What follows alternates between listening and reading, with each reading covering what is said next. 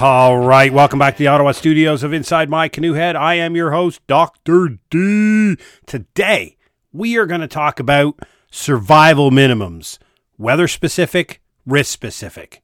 So grab yourself your favorite beverage. Let's get at her.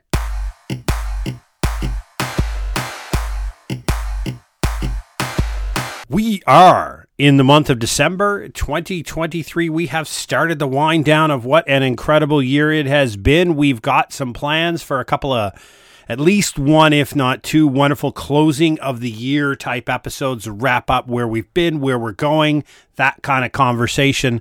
Right now, though, I think it's really important to take a little bit of time to talk about some weather-specific and risk-specific survival minimums that we need to know and we need to adapt to adopt a prepared life and to rock an incredible life. And thanks again for all of your feedback on the previous episodes. We enjoy it. Continue it coming. Drop us a line at jeff@preparednesslabs.ca. Drop over to our website, preparednesslabs.ca, or the podcast's website, insidemycanoehead.ca. Leave us a comment. Tell us how we do, good, bad, or indifferent.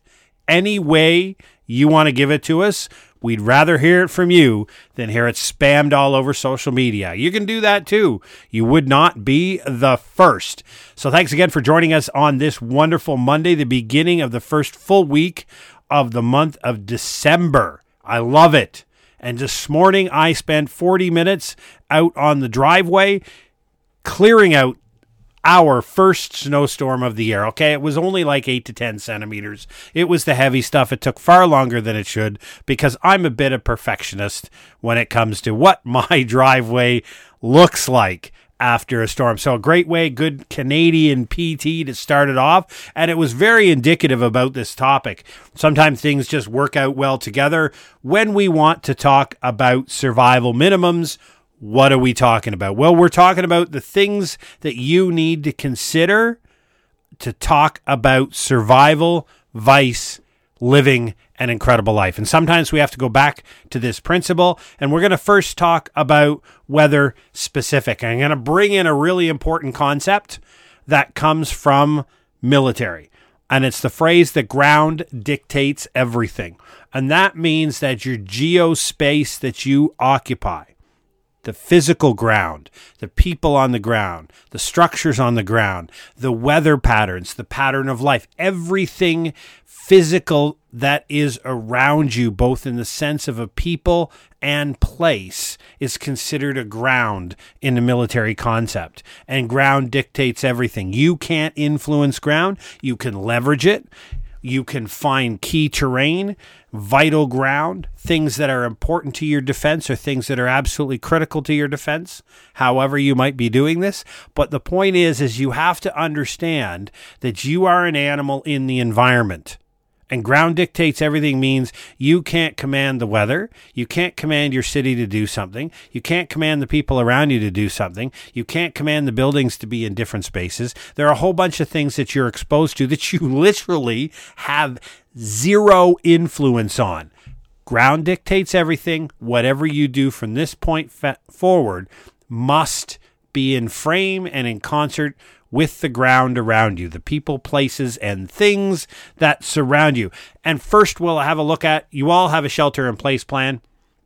If you've been listening to us here at Inside My Canoe Head, we're coming up on almost 4 years being on air, well over 220 episodes, downloaded in 48 countries.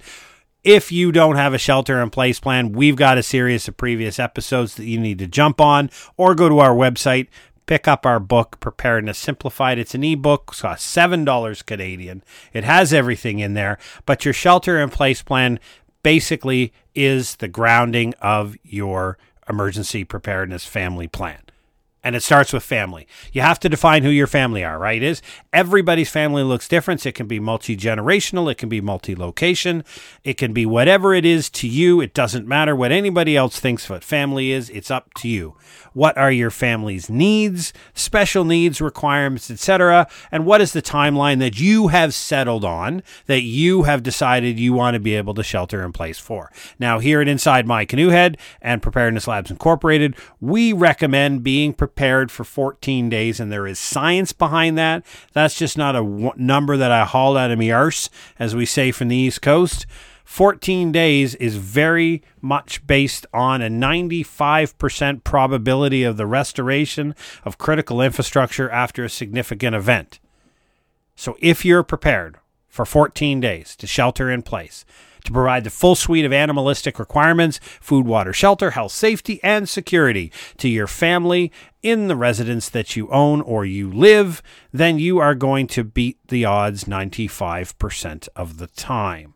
That's why 14 days makes sense. So if you consider that, your shelter-in-place plan is based. You have that, right? You always have to reflect this, and we talk about it in all of our literature, is weather-specific, right? Your shelter-in-place plan works because it's a home. It's where your stuff is. It's where your people feel safe. It's where your mental health will be the most positive. But you're going to have to be able to climate control that. And we talk about that a bit in the shelter piece when we talk about your animalistic requirements. It's not just simply having a wall around it. How do you climate control?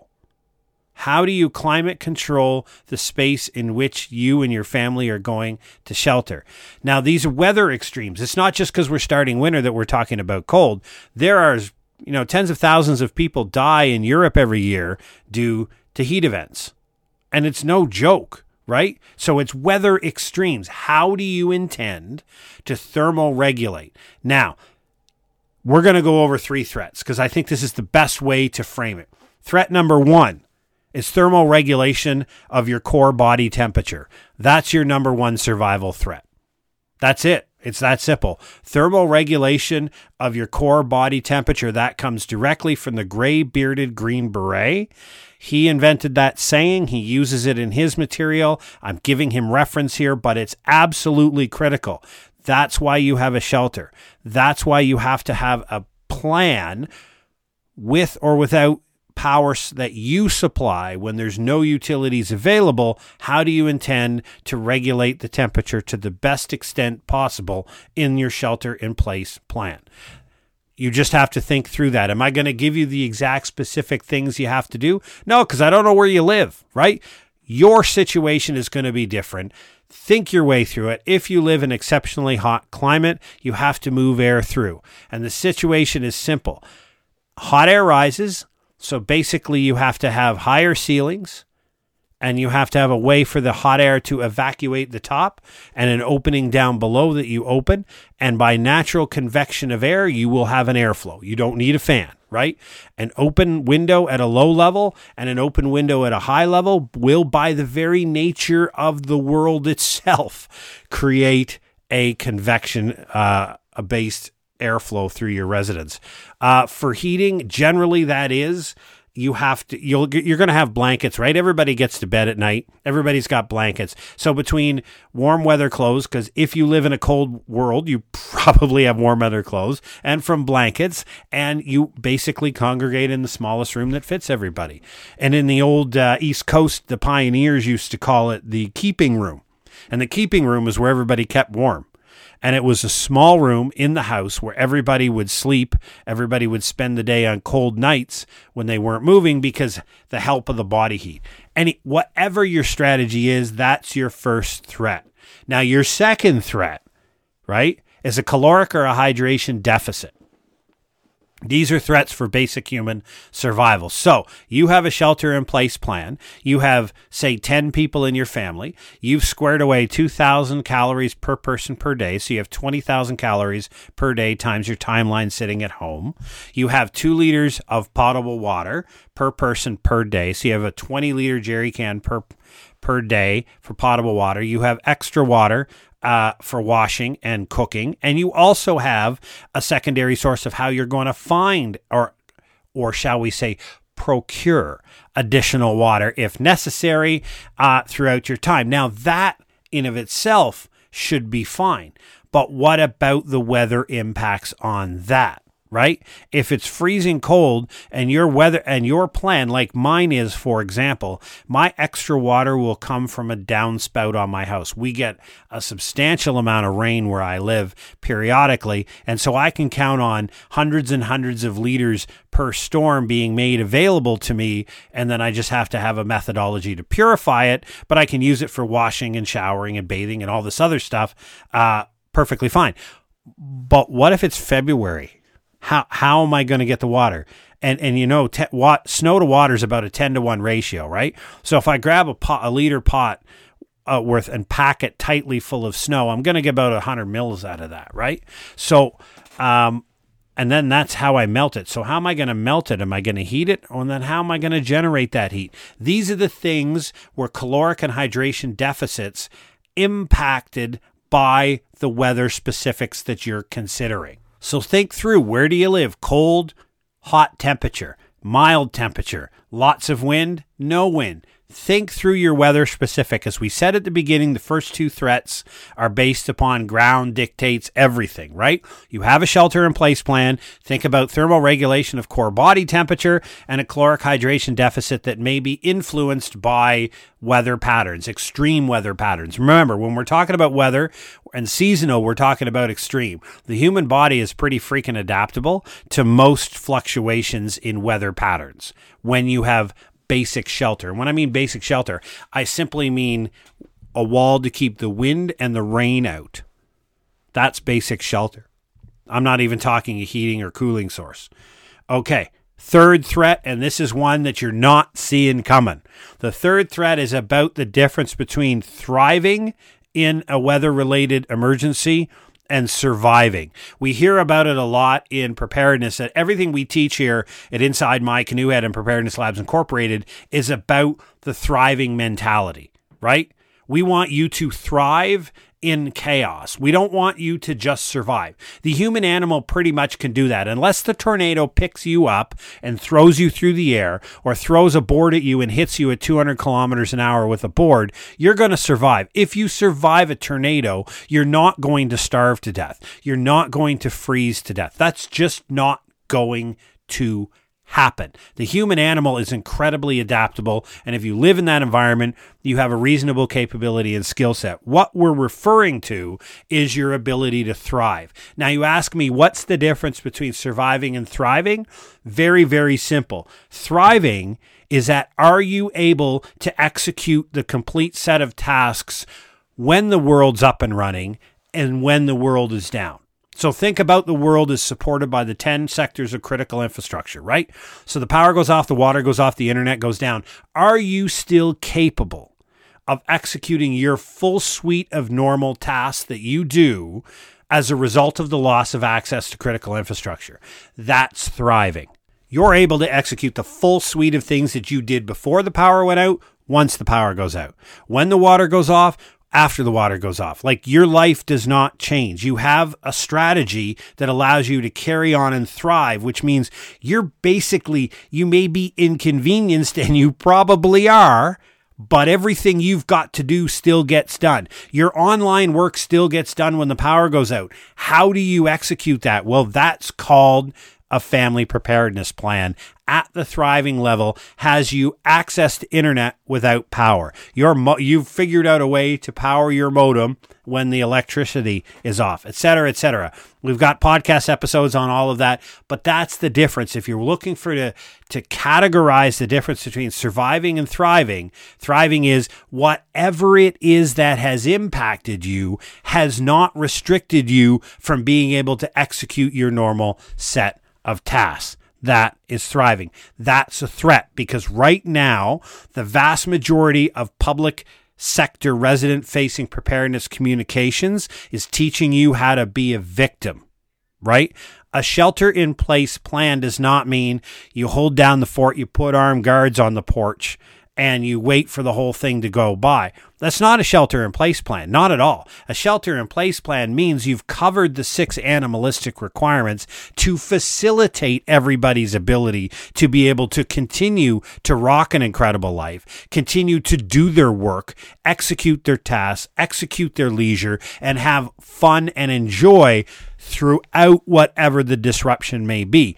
That's a shelter-in-place plan. If you think a shelter-in-place plan is simply hunkering down and waiting for the bad day to be over, then you've missed the intent of a preparedness plan, because you're just surviving, and the human animal is pretty much going to do that all on its own without you doing anything. No, we're talking about thriving. So if we think about a weather specific, what if we happen to jump over to risk specific? The other half. We're going to talk about risk specific in the frame as a hazard identification, right?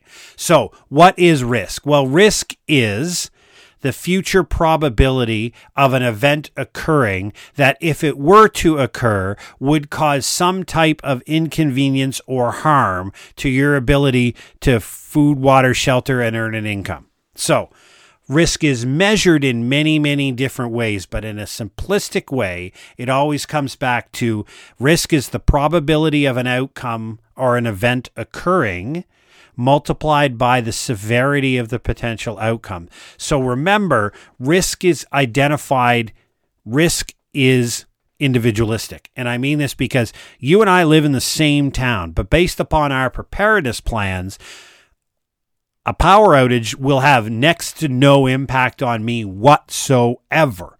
So the potential outcome is almost nil. But for somebody who has no preparedness plan, requires medical devices that need power, the risk of a power outage is absolutely consequential and far larger. So you can't take risk profiling from a grand across the board. It has to be individualistic to your circumstances. And we do this, we're going to bring in another military analogy.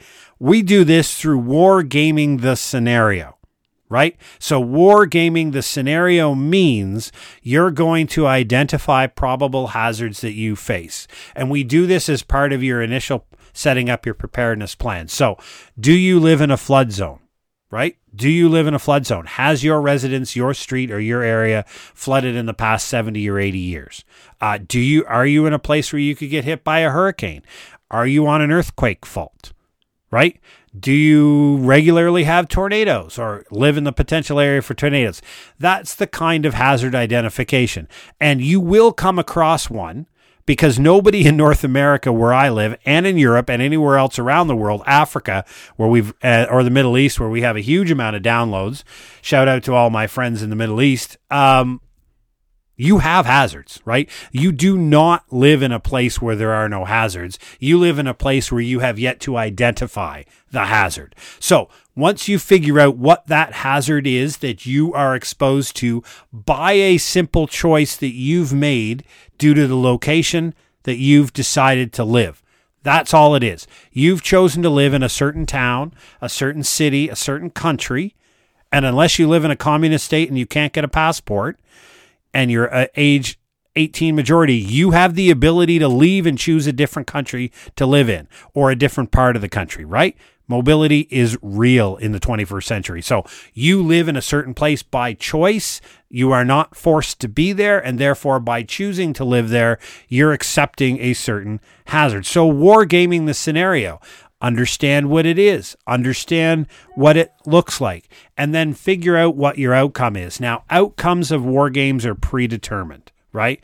We know what we want the outcome to be, and we're going to war game the scenario. This is where we deviate slightly from the military idealistic of war gaming. When we war game for preparedness, we know the preconceived outcome we want.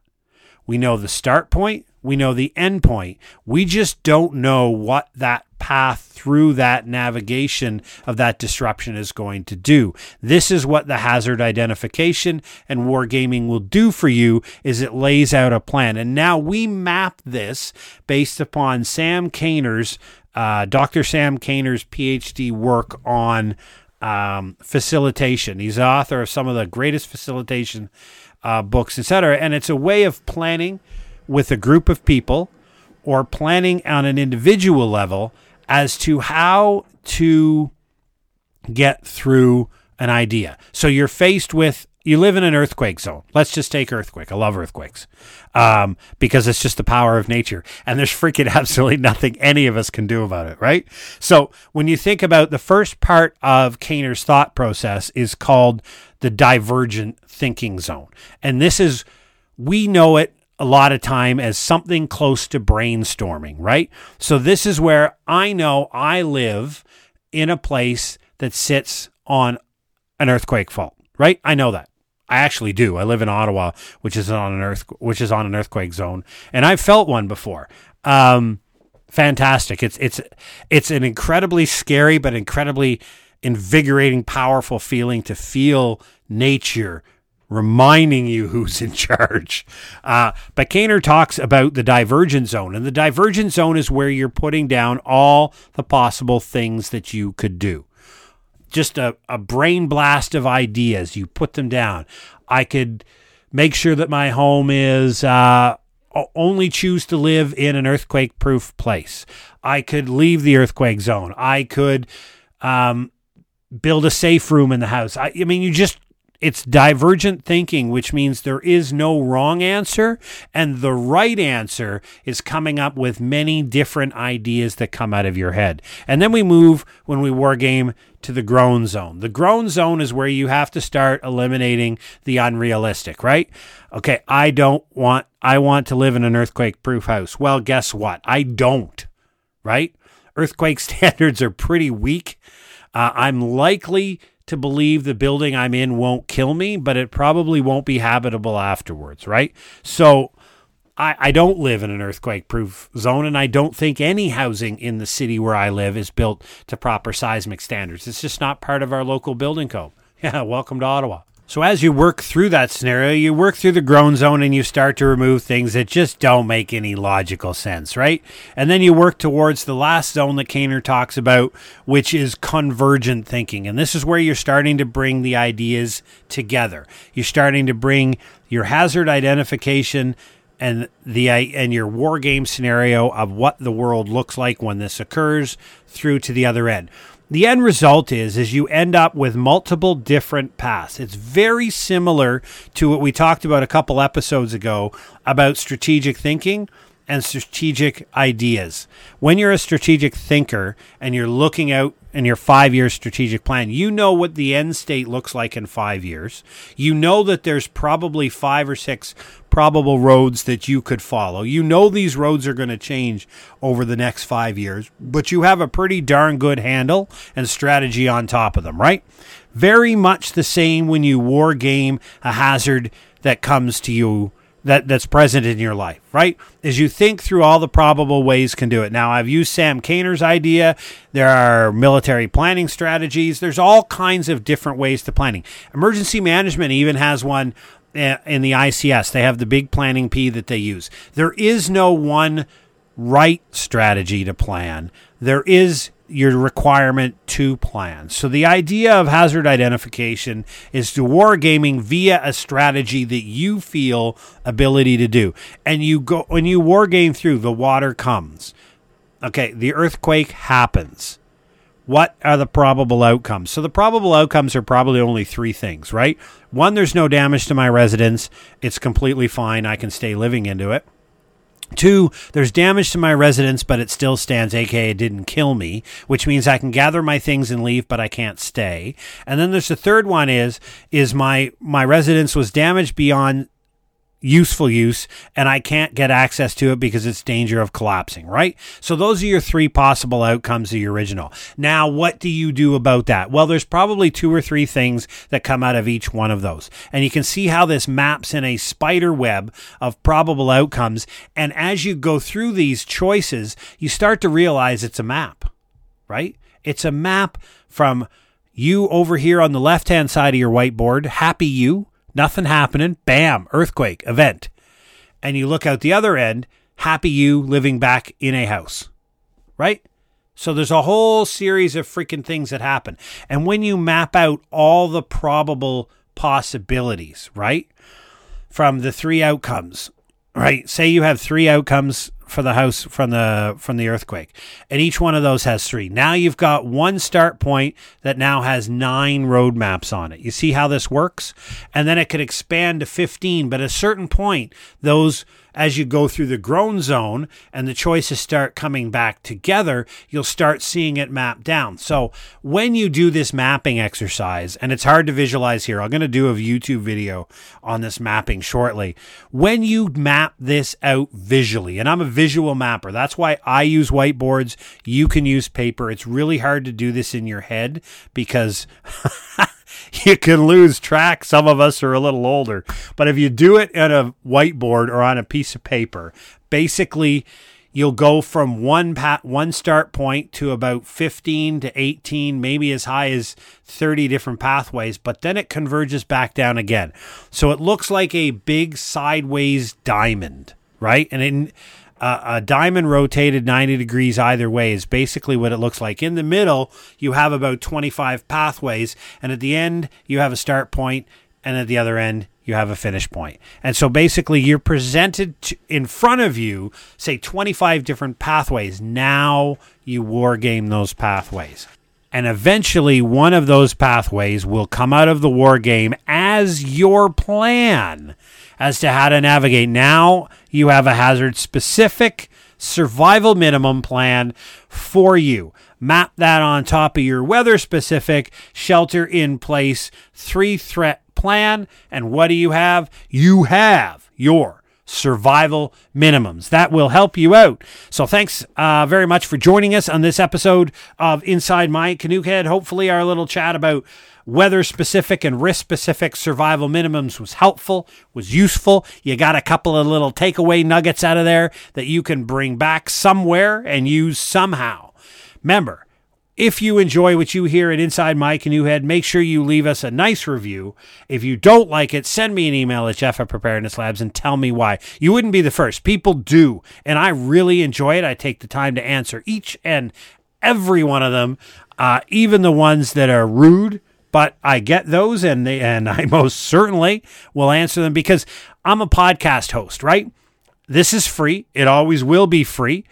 You're spending your most valuable asset of time in listening, and therefore it's my responsibility to give you what you want. And again, that goes with if you want to see me talking or listen to me talking about a specific episode or topic that I have yet to do, or you want me to circle back and revisit something, you drop me an email. Happy to. You want to come on this podcast as a guest and heckle me? You want to come on the podcast and debate me about something I've said? Love that too. Drop me an email at jeff@preparednesslabs.ca. Drop over to our website. Check out everything we have. We have a mailing list. Every week we put out a mailer on Wednesdays. The email list is on preparednesslabs.ca. Sign up for that. Everything we do here is free. Sure, like everybody else, we've got some paid products, but we are grounded in this community service of providing emergency preparedness information so that you can wrap yourself in a blanket of preparedness. You can rock an incredible life, and it's abso-freaking free. It is. Preparedness is free. Absolutely always will be. It doesn't cost you any money to get prepared. It's just your most valuable resource, time, and a little bit of thinking. So thanks again for joining us at Inside My Canoe Head. Have yourself an awesome week. Take care.